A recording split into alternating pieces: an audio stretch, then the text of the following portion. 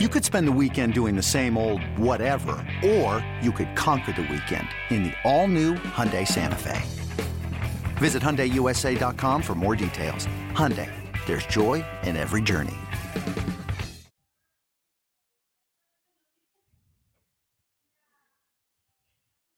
Un debut verdaderamente soñado para Jhony Brito, que debutó en las Grandes Ligas con los Yankees de Nueva York y dejó a todos con la boca abierta.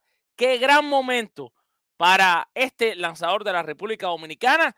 Señores, es el primer episodio del podcast de la semana de los Bombarderos, ya en temporada regular para nuestros Yankees de Nueva York. Comenzamos. I consider myself the luckiest man on the face of the earth.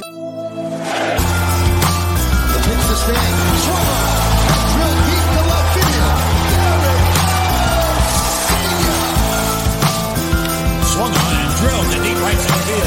It is high, it is far, it is gone. It is first Yankee at bat. Giancarlo nosy pulled to Carlo. Swung on, there goes. Deep left, it is high, it is far, it is gone. Number 62 to set the new American League record. And the American League has been alive for 120 years. This is Judgment Day. Case closed.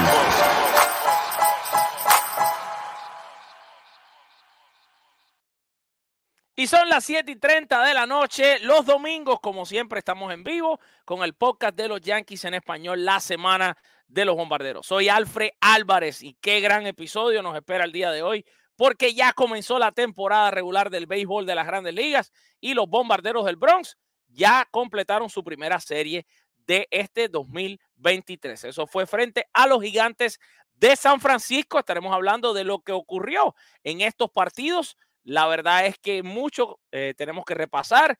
La actuación hoy de Jhony Brito evidentemente sobresale dentro de lo que es la jornada, pero también la forma en la que ha comenzado Aaron Judge con 2 jonrones y también Giancarlo Stanton, esta pareja de jugadores que cuando conectan cuadrangulares, pero cosas muy buenas pasan para los Yankees. De hecho, prácticamente no pierden y eso nos lo dice Sarah Land en su cuenta de Twitter. Sara, a la que le mandamos un saludo y siempre estamos orando para que se sienta mejor. Los Yankees tienen 29 ganados y 2 perdidos, incluyendo juegos de playoff, cuando Giancarlo Stanton y Aaron Judge dan jonrones en el mismo juego. Las únicas veces que han perdido los Yankees cuando esto pasa, bueno, fue en el juego de Field of Dreams y en el día 4 de octubre, el segundo juego de designado, cuando Judge conectó ese jonrón número 62 para el récord de la Liga Americana. Entonces, de verdad que impresionante lo que vimos hoy. Además, impresionante fue el jonrón de Giancarlo Stanton, el más largo de la historia del Yankee Stadium desde que se mide estos batazos en el 2015. Quiero darle las buenas noches ya a toda la gente que se conecta. JDP, Junior Pérez nos está mandando saludos desde Barranquilla, Colombia. A Danely Janel Mato está conectada con nosotros. Steven Alsequie también. Dice Juan Manuel Herrera, wow, otra vez el béisbol. Saludos de la República Dominicana, bendiciones.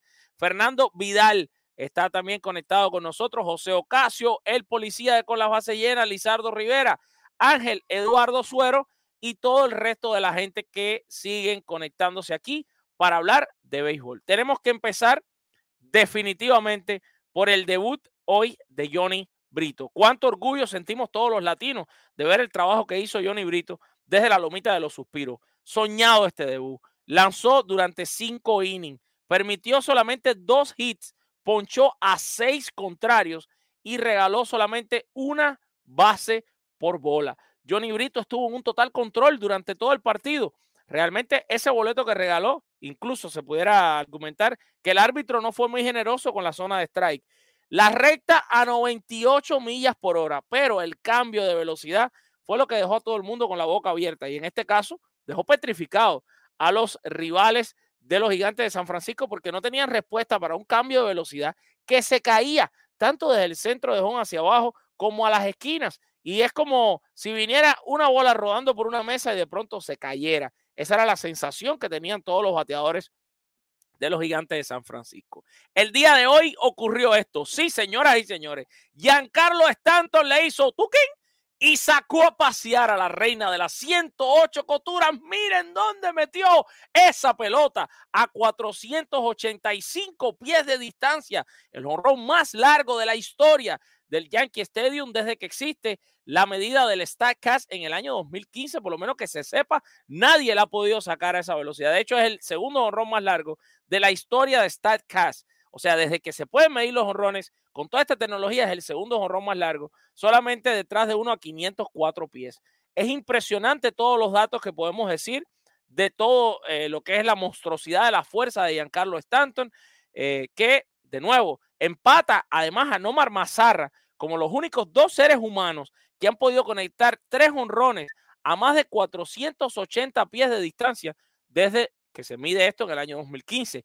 El jonrón de Stanton salió a 117.8 millas por hora.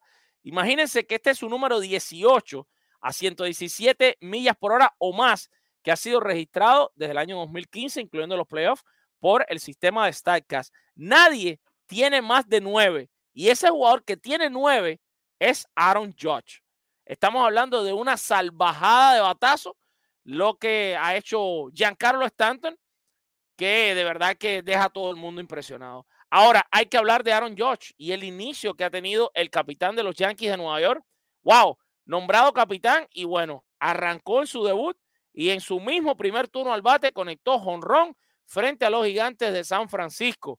Un batazo enorme también, por cierto. Y hoy también sacó la pelota Aaron Judge. Ya tiene 2 jonrones en lo que va de temporada. De verdad que los fanáticos de los Yankees están pompeados, están súper emocionados con lo que están viendo de su capitán. Un hombre que además ha mostrado desde el año pasado sus habilidades tanto defensivas, incluso hay que hablar de un Aaron Judge corriendo a las bases. Un Aaron Judge que se roba bases y que este año en un béisbol que lo hemos estado diciendo en todas las transmisiones, es un béisbol más rápido, es un béisbol que se está jugando mucho más dinámico, sobre todo con el tema de los Chiefs. Un béisbol en el que se están robando más bases. Judge pudiera convertirse en un jugador de 30-30, ¿se imaginan? O sea, ya sería de verdad una verdadera locura.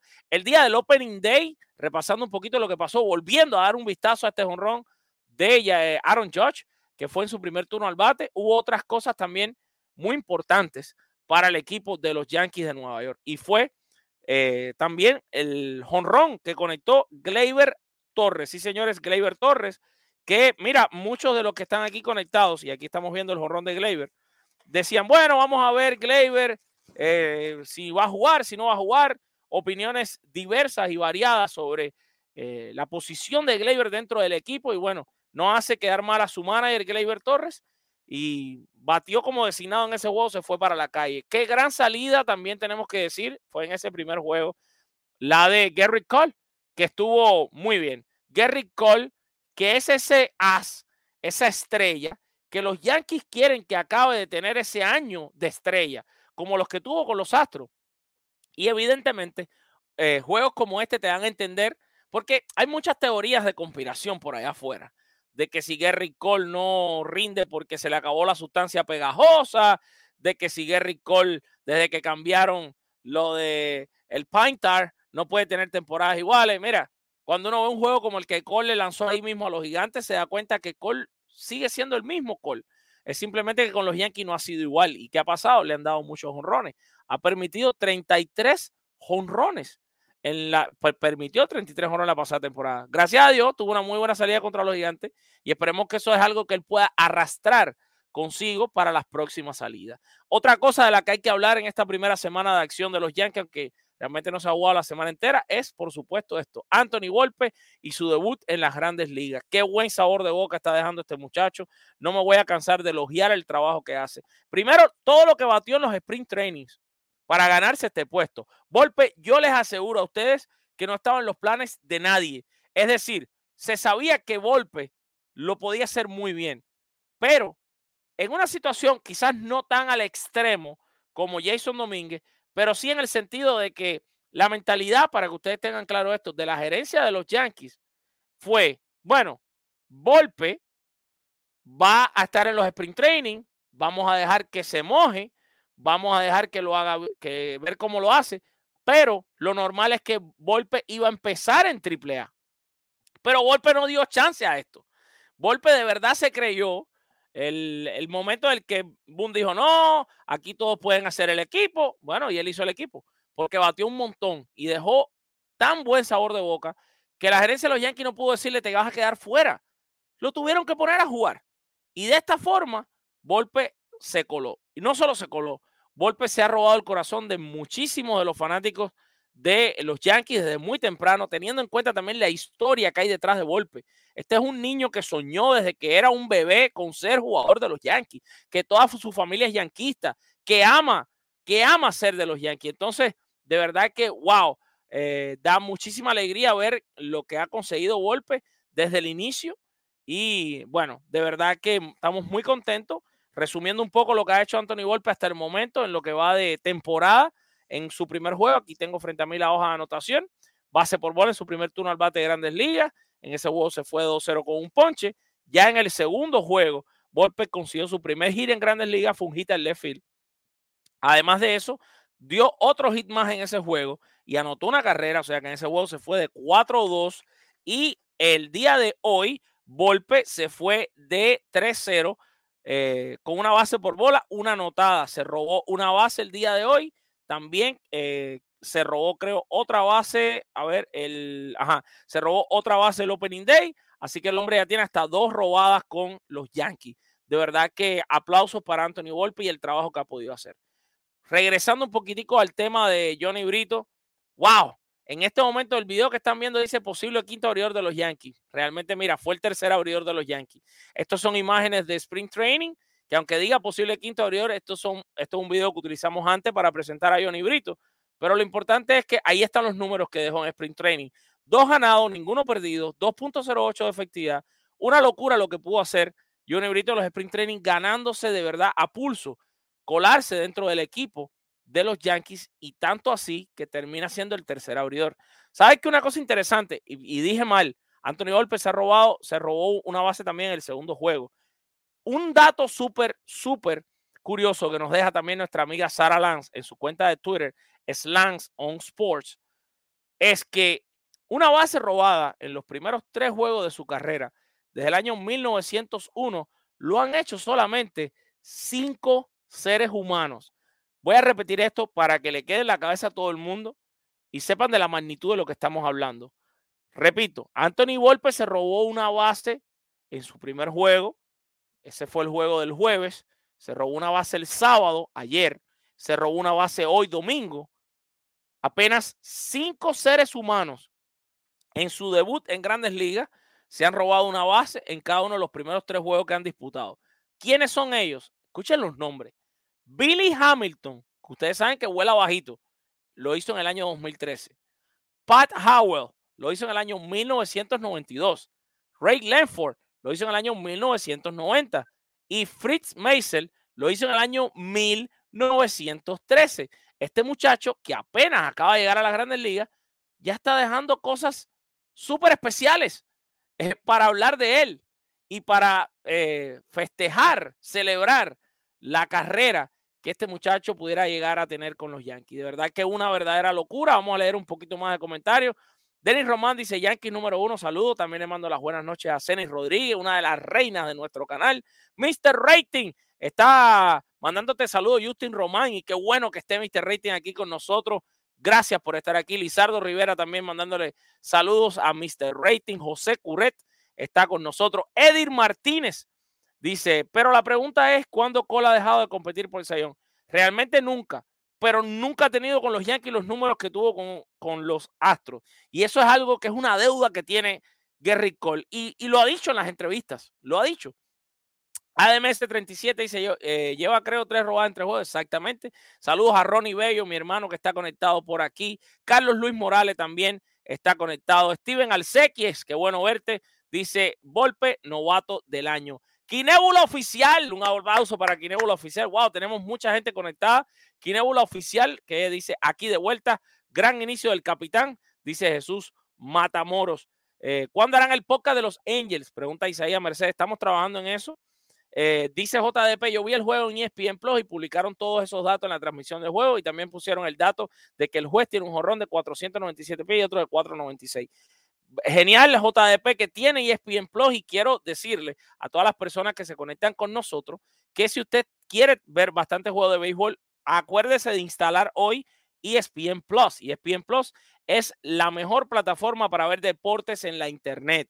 Mi gente, tenemos un link en la descripción de este video del podcast de los Yankees, la semana de los bombarderos, para que usted hoy instale ESPN Plus y disfrute de las mejores peleas de la UFC. Señores, en ESPN Plus está el documental de Derek Jeter, el capitán de Captain. $9.99 al mes es lo que cuesta ESPN Plus. Nosotros tenemos esa promoción para todos nuestros seguidores. También tiene las mejores ligas de fútbol alrededor del mundo, la Liga Española, la Bundesliga. Y, señores, van a estar dando más de 1,000 juegos de béisbol de grandes ligas esta temporada los amigos de ESPN Plus. De hecho, este sábado, 8 de abril, es la pelea entre Pereira contra Adesanya, la segunda vez que se enfrentan, y nosotros estamos dejando un link para que usted pueda disfrutar de la misma y no tenga que estarla pagando en pay-per-view. Yo hago todos mis taxes y tengo todos mis seguros con la gente de We Do Insurance and Taxes Medley. Son los mejores. Usted lo tiene que llamar al 305-330-8882. Repito, 305-330-8882. Mira, tanta gente que necesita de un seguro de salud, sobre todo ahora que hay problemas con los seguros de salud en los Estados Unidos. Bueno, corran a We Do Insurance and Taxes Medley para que puedan agarrar sus seguros médicos, seguros de vida, seguros de casa. Ahí hay de todo, los mejores seguros. Además, los taxes también. Hay gente por ahí que tiene sus taxes. Maneje su empresa con ellos. De verdad que es algo fenomenal. Y también recuerde que si usted quiere manejar un carro del año, lo puede hacer gracias a Alexander Dorticos, el ruso, financista en Brayman Honda. Llámelo al 786-222-4758 para que usted maneje su carro del año. Nuestros seguidores no tienen que dar un peso de entrada, van a recibir los intereses más bajos y no importa cuál sea su reporte de crédito. También recuerde que si se quiere ir de vacaciones, lo puede hacer con la gente de Westgate, pagando solamente $99 por 4 días y 3 noches a destinos como Orlando, Las Vegas, Myrtle Beach, Branson Gallinburg, Cocoa Beach o Williamsburg. Y para que usted se pueda vestir como un verdadero fanático, mira, esta gorra que es de los Spring Training de los Yankees, usted la puede comprar en MLB Shop, la tienda oficial del béisbol de Grandes Ligas. Tenemos un 8% de descuento para nuestros seguidores. Vamos a ir leyendo mensajes. Tenemos una encuesta que está corriendo en este momento en el programa. Estamos en vivo y es la siguiente, y le voy a dar el resultado de la encuesta. Han votado 137 fanáticos en este momento y la encuesta dice: ¿dejarías a Jhony Brito en la rotación una vez regresen Severino y Carlos Rodón? ¡Wow! Estoy impresionado por el rating de las respuestas. El 90% de ustedes considera que Jhony Brito debería seguir en el equipo después que regresen los dos caballetes, Luis Severino y Carlos Rodón. Solamente un 10% considera que no debería quedarse en la rotación. ¡Wow! Siga votando. La encuesta está en nuestro canal de YouTube. Recuerden suscribirse a nuestro canal de Twitch. Vamos a empezar a hacer contenido exclusivo para Twitch. Y si usted no nos sigue, pues mejor nos empieza a seguir. ¿Qué pasa? MLB en Twitch es nuestro canal, igualito que el canal de YouTube. Suscríbase hoy para que disfrute de todo el contenido que hacemos en Twitch. Dice, vamos a leer mensaje de la gente, dice JDP, hay que darle la oportunidad. Licenciado Jorge Esteve, Falefa hace un buen trabajo en el center field, pero no batea. Deberían cambiarlo por un cerrador. Voy a ver si lleno mis taxes. Bueno, pues ya tenemos el primer cliente que sale con la base llena para la gente de We Do Taxes and Insurance. Un aplauso aquí. Arriba, Ronnie Bello va a llamar ahora mismo. Llámalos hoy mismo, Ronnie. Ahí llámalos, 305-330-8882 para que la gente de We Do Taxes and Insurance en Medley te resuelvan el problema. Ya tienes ahí el número, te lo recordé otra vez. Dice Justin Román, Alfred, Hicks está molesto por no ponerlo a jugar hasta ahora. Es increíble. Estuve viendo la noticia. De hecho, está publicada en nuestra página de Facebook con las bases llenas. Según Hicks, está molesto porque no lo ponen a jugar. Ay, Hicks, te tengo una noticia. No te van a poner jamás. Vas a estar ahí simplemente por el tipo de contrato que tienes. Alfred Ledesma dice, bendiciones, Alfred Brito se siente más seguro que Smith. Dice por aquí Edir Martínez, esa recta y ese cambio de Jhony Brito han avanzado mucho en el último año. Dice el licenciado Jorge Esteves, Donaldson pueden cambiarlo en julio. Ahora bien, ¿quién sería el tercera base de los Yankees? Excelente. Porque si lo cambias y no agarras, o sea, tú puedes poner a Oswaldo Cabrera en tercera.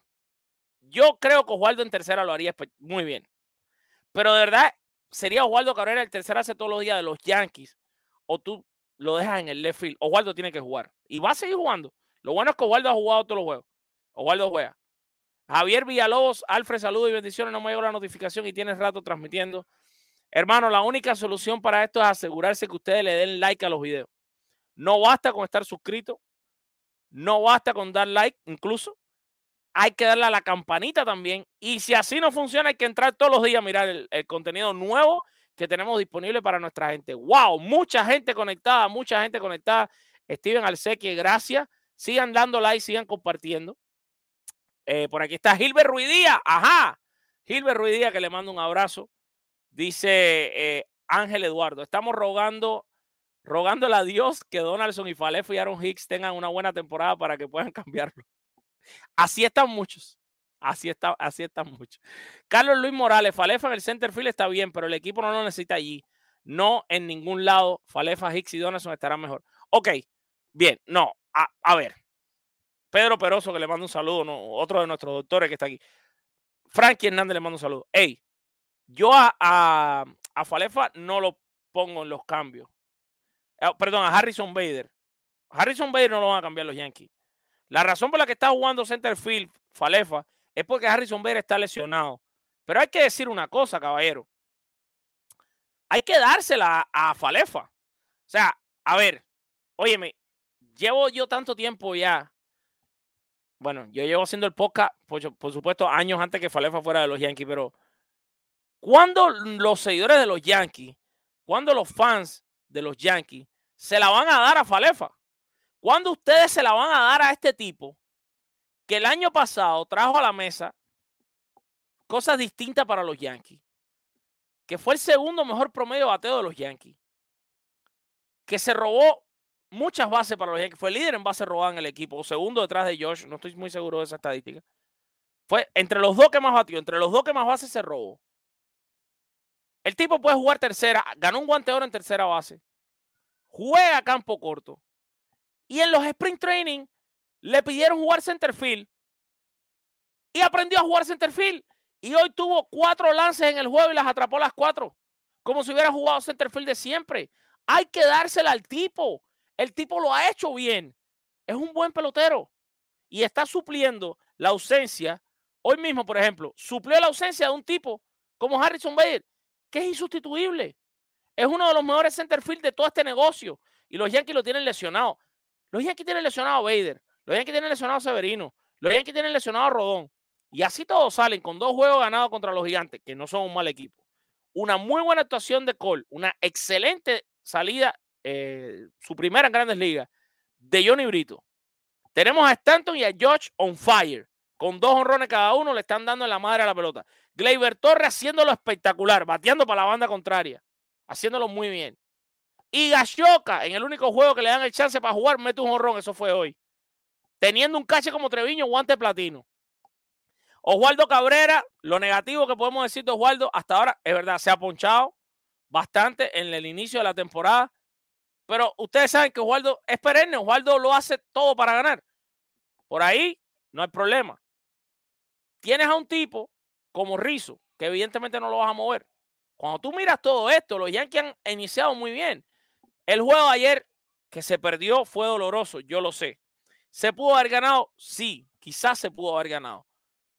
Pero los 3 primeros juegos de la temporada, a mí por lo menos me dejan un buen sabor de boca. Y me da la emoción de decir, wow, los Yankees están bien para esta temporada. Y yo creo que han arrancado muy bien. Vamos a leer más comentarios de ustedes, que son los protagonistas en verdad de este podcast. Dice Quinébola Oficial, cuando los fanáticos vean a Falefa en otro equipo, sabrán lo valioso que era. Y me quedo con ese comentario de Quinébola Oficial. Falefa es importante para los Yankees. Lo hace bien. O sea, entendamos que Falefa ya no es titular de los Yankees. Vamos a empezar por ahí.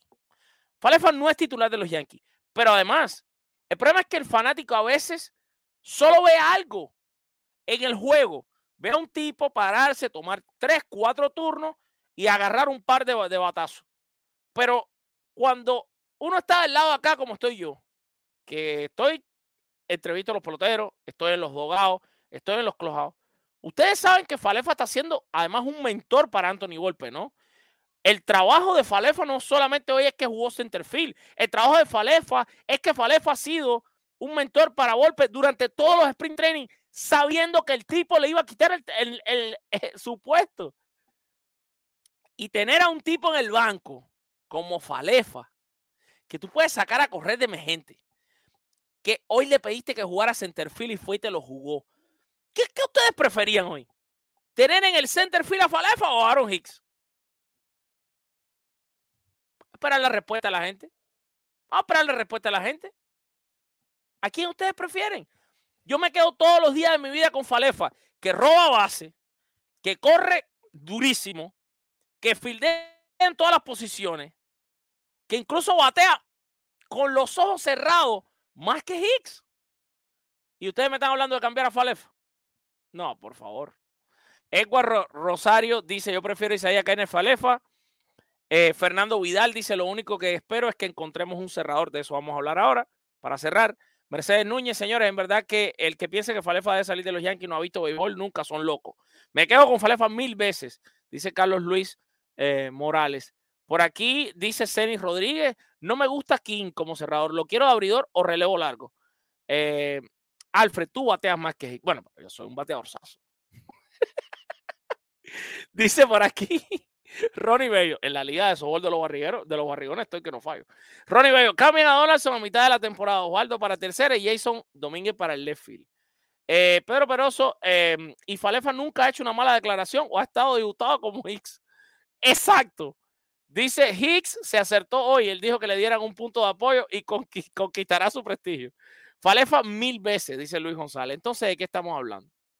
Falefa, excelente suplente. Ojo, hoy mismo estamos viendo a un Aaron Hicks que está como una vieja chismosa, yendo a la prensa a quejarse que no lo ponen a jugar.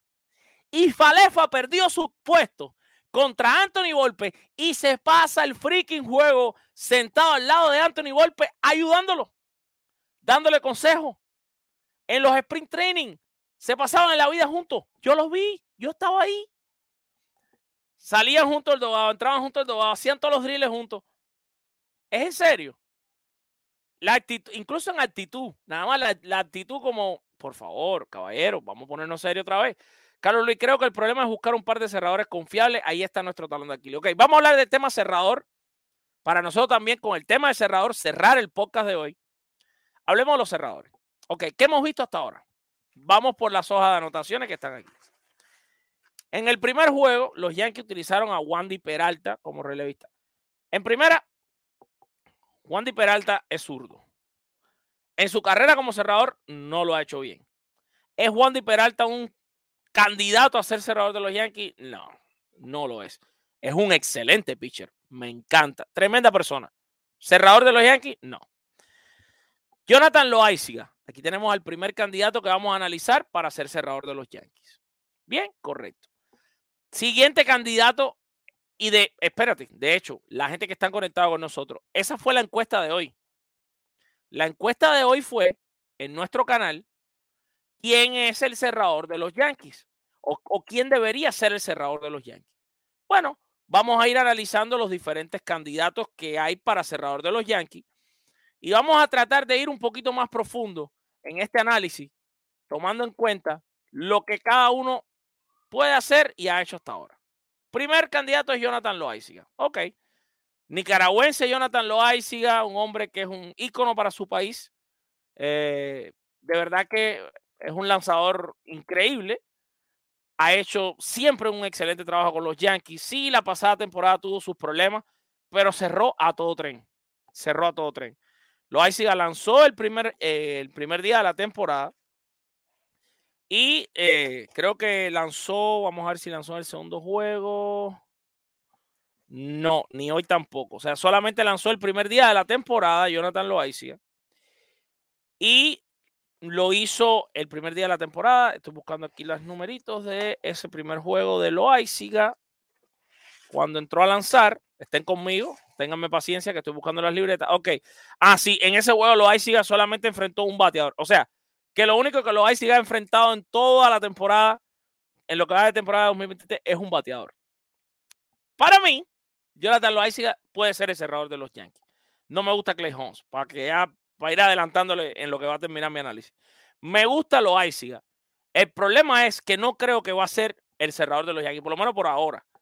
Si tú miras la tendencia como ha manejado Aaron Boone hasta ahora, de todos los relevistas, el que menos acción ha visto es Loaiziga porque ha visto un solo bateador.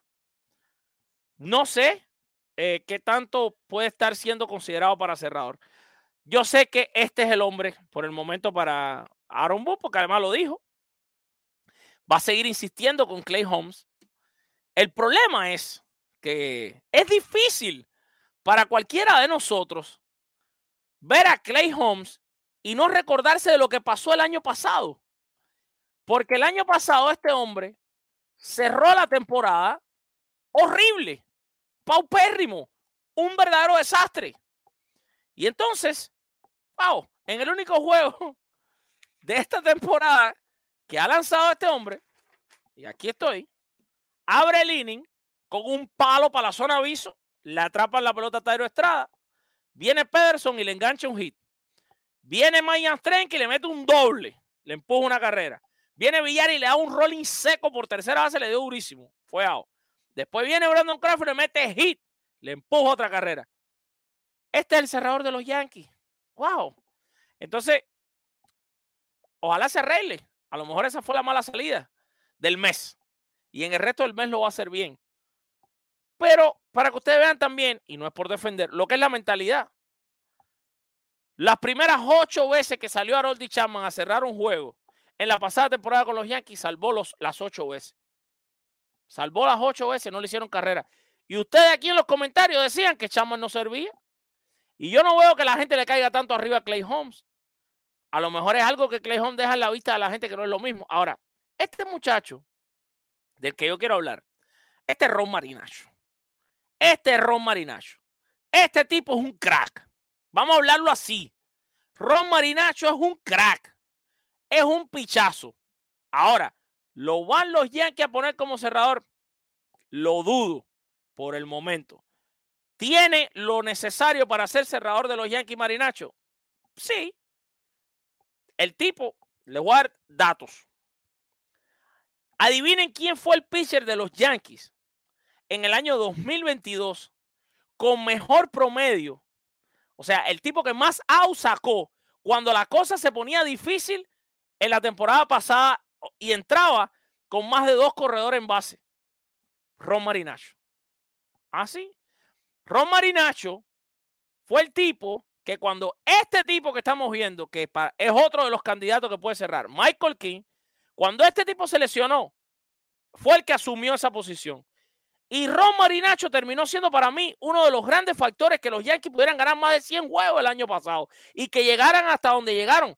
Porque Marinacho, incontables fueron las veces que entró en un juego a lanzar con la papa caliente y salía del problema. Porque Michael King, que estamos viendo las imágenes en pantalla, lo hizo igual, pero se lesionó. Pero a mí no me gusta Michael King para cerrador y estoy de acuerdo con Cenis Rodríguez. Michael King es el tipo perfecto para hacer lo que está haciendo. Para tú tener la libertad de traer a Michael King desde el sexto, en la situación que sea, explotó el pitcher abridor y en el quinto inning las bases están llenas, el juego está empatado. King, que te puede lanzar ese quinto inning y el sexto inning que viene atrás y dejar la mesa preparada para que se lo des la bola a Marinacho en el séptimo, lo hay en el octavo y entonces a rezar con Clay Holmes en el noveno. Por ende, yo no pondría tampoco a King de cerrador hasta ahora. ¿Qué quiero decir con esto? Creo que va a seguir siendo Clay Holmes. Recemos por el bien de todos los yanquistas del mundo y por el de que a mí no me da un derrame cerebral, de que Holmes mejore y lo haga bien. Ahora, yo creo que, porque no es tonto Aaron Boone, Aaron Boone no va a dejar que Holmes siga fallando juegos después de abril. Si en lo que queda de mes, que queda todo el mes completo, estamos a 2 de abril. Si en el resto del mes de abril Holmes sigue repetidas veces fallando, para mí no llega hasta el final del mes de abril como cerrador. Y el cerrador va a ser, para mí, Jonathan Loaiza. Esa es mi opinión. Incluso que Jonathan Loaiza le haya lanzado un solo rival en lo que va de temporada, te da a entender en parte de que no lo tiene considerado como un relevo largo. Por ende lo puede tener como un cerrador. Porque todos sabemos que Loaiza situacional no es. Situacional va a ser Peralta. Situacional pareciera que va a ser, por ejemplo, me queda uno por decirles, que es Albert Abreu. Jimmy Cordero se apunta a ser un tipo de lanzar quinto, sexto inning, a veces séptimo. Ojo con Jimmy Cordero, no es un mal pitcher. Va a tener buenos números. Me gusta el bullpen de los Yankees, creo que podemos dar que hacer. Señores, gracias a toda la gente que se conectaron con nosotros el día de hoy. Un montón de gente se ha conectado, un montón de gente se ha suscrito, un montón de gente ha dado like y yo estoy muy contento por eso. Le doy las gracias de verdad de todo corazón a cada uno de los que se conectaron. Quiero recordarles que mañana a las 9 de la mañana estaremos en vivo con nuestro noticiero Baseball News, el noticiero que de lunes a viernes te trae lo mejor del mundo de las bolas y de los strikes. Yo soy Alfred Álvarez y le doy gracias a Dios por darme la salud para seguir haciendo este podcast para ustedes, por tenerlos a todos ustedes como seguidores, por todos esos nuevos miembros de la familia que sigue creciendo cada vez más. A Dios las gracias, a ustedes también por el apoyo y recuerden que los quiero mucho. Los quiero con alma de niño, con corazón de elefante. Y nos vamos con la frase del bambino Babe Ruth que dijo, el béisbol es y siempre será el deporte más lindo del mundo.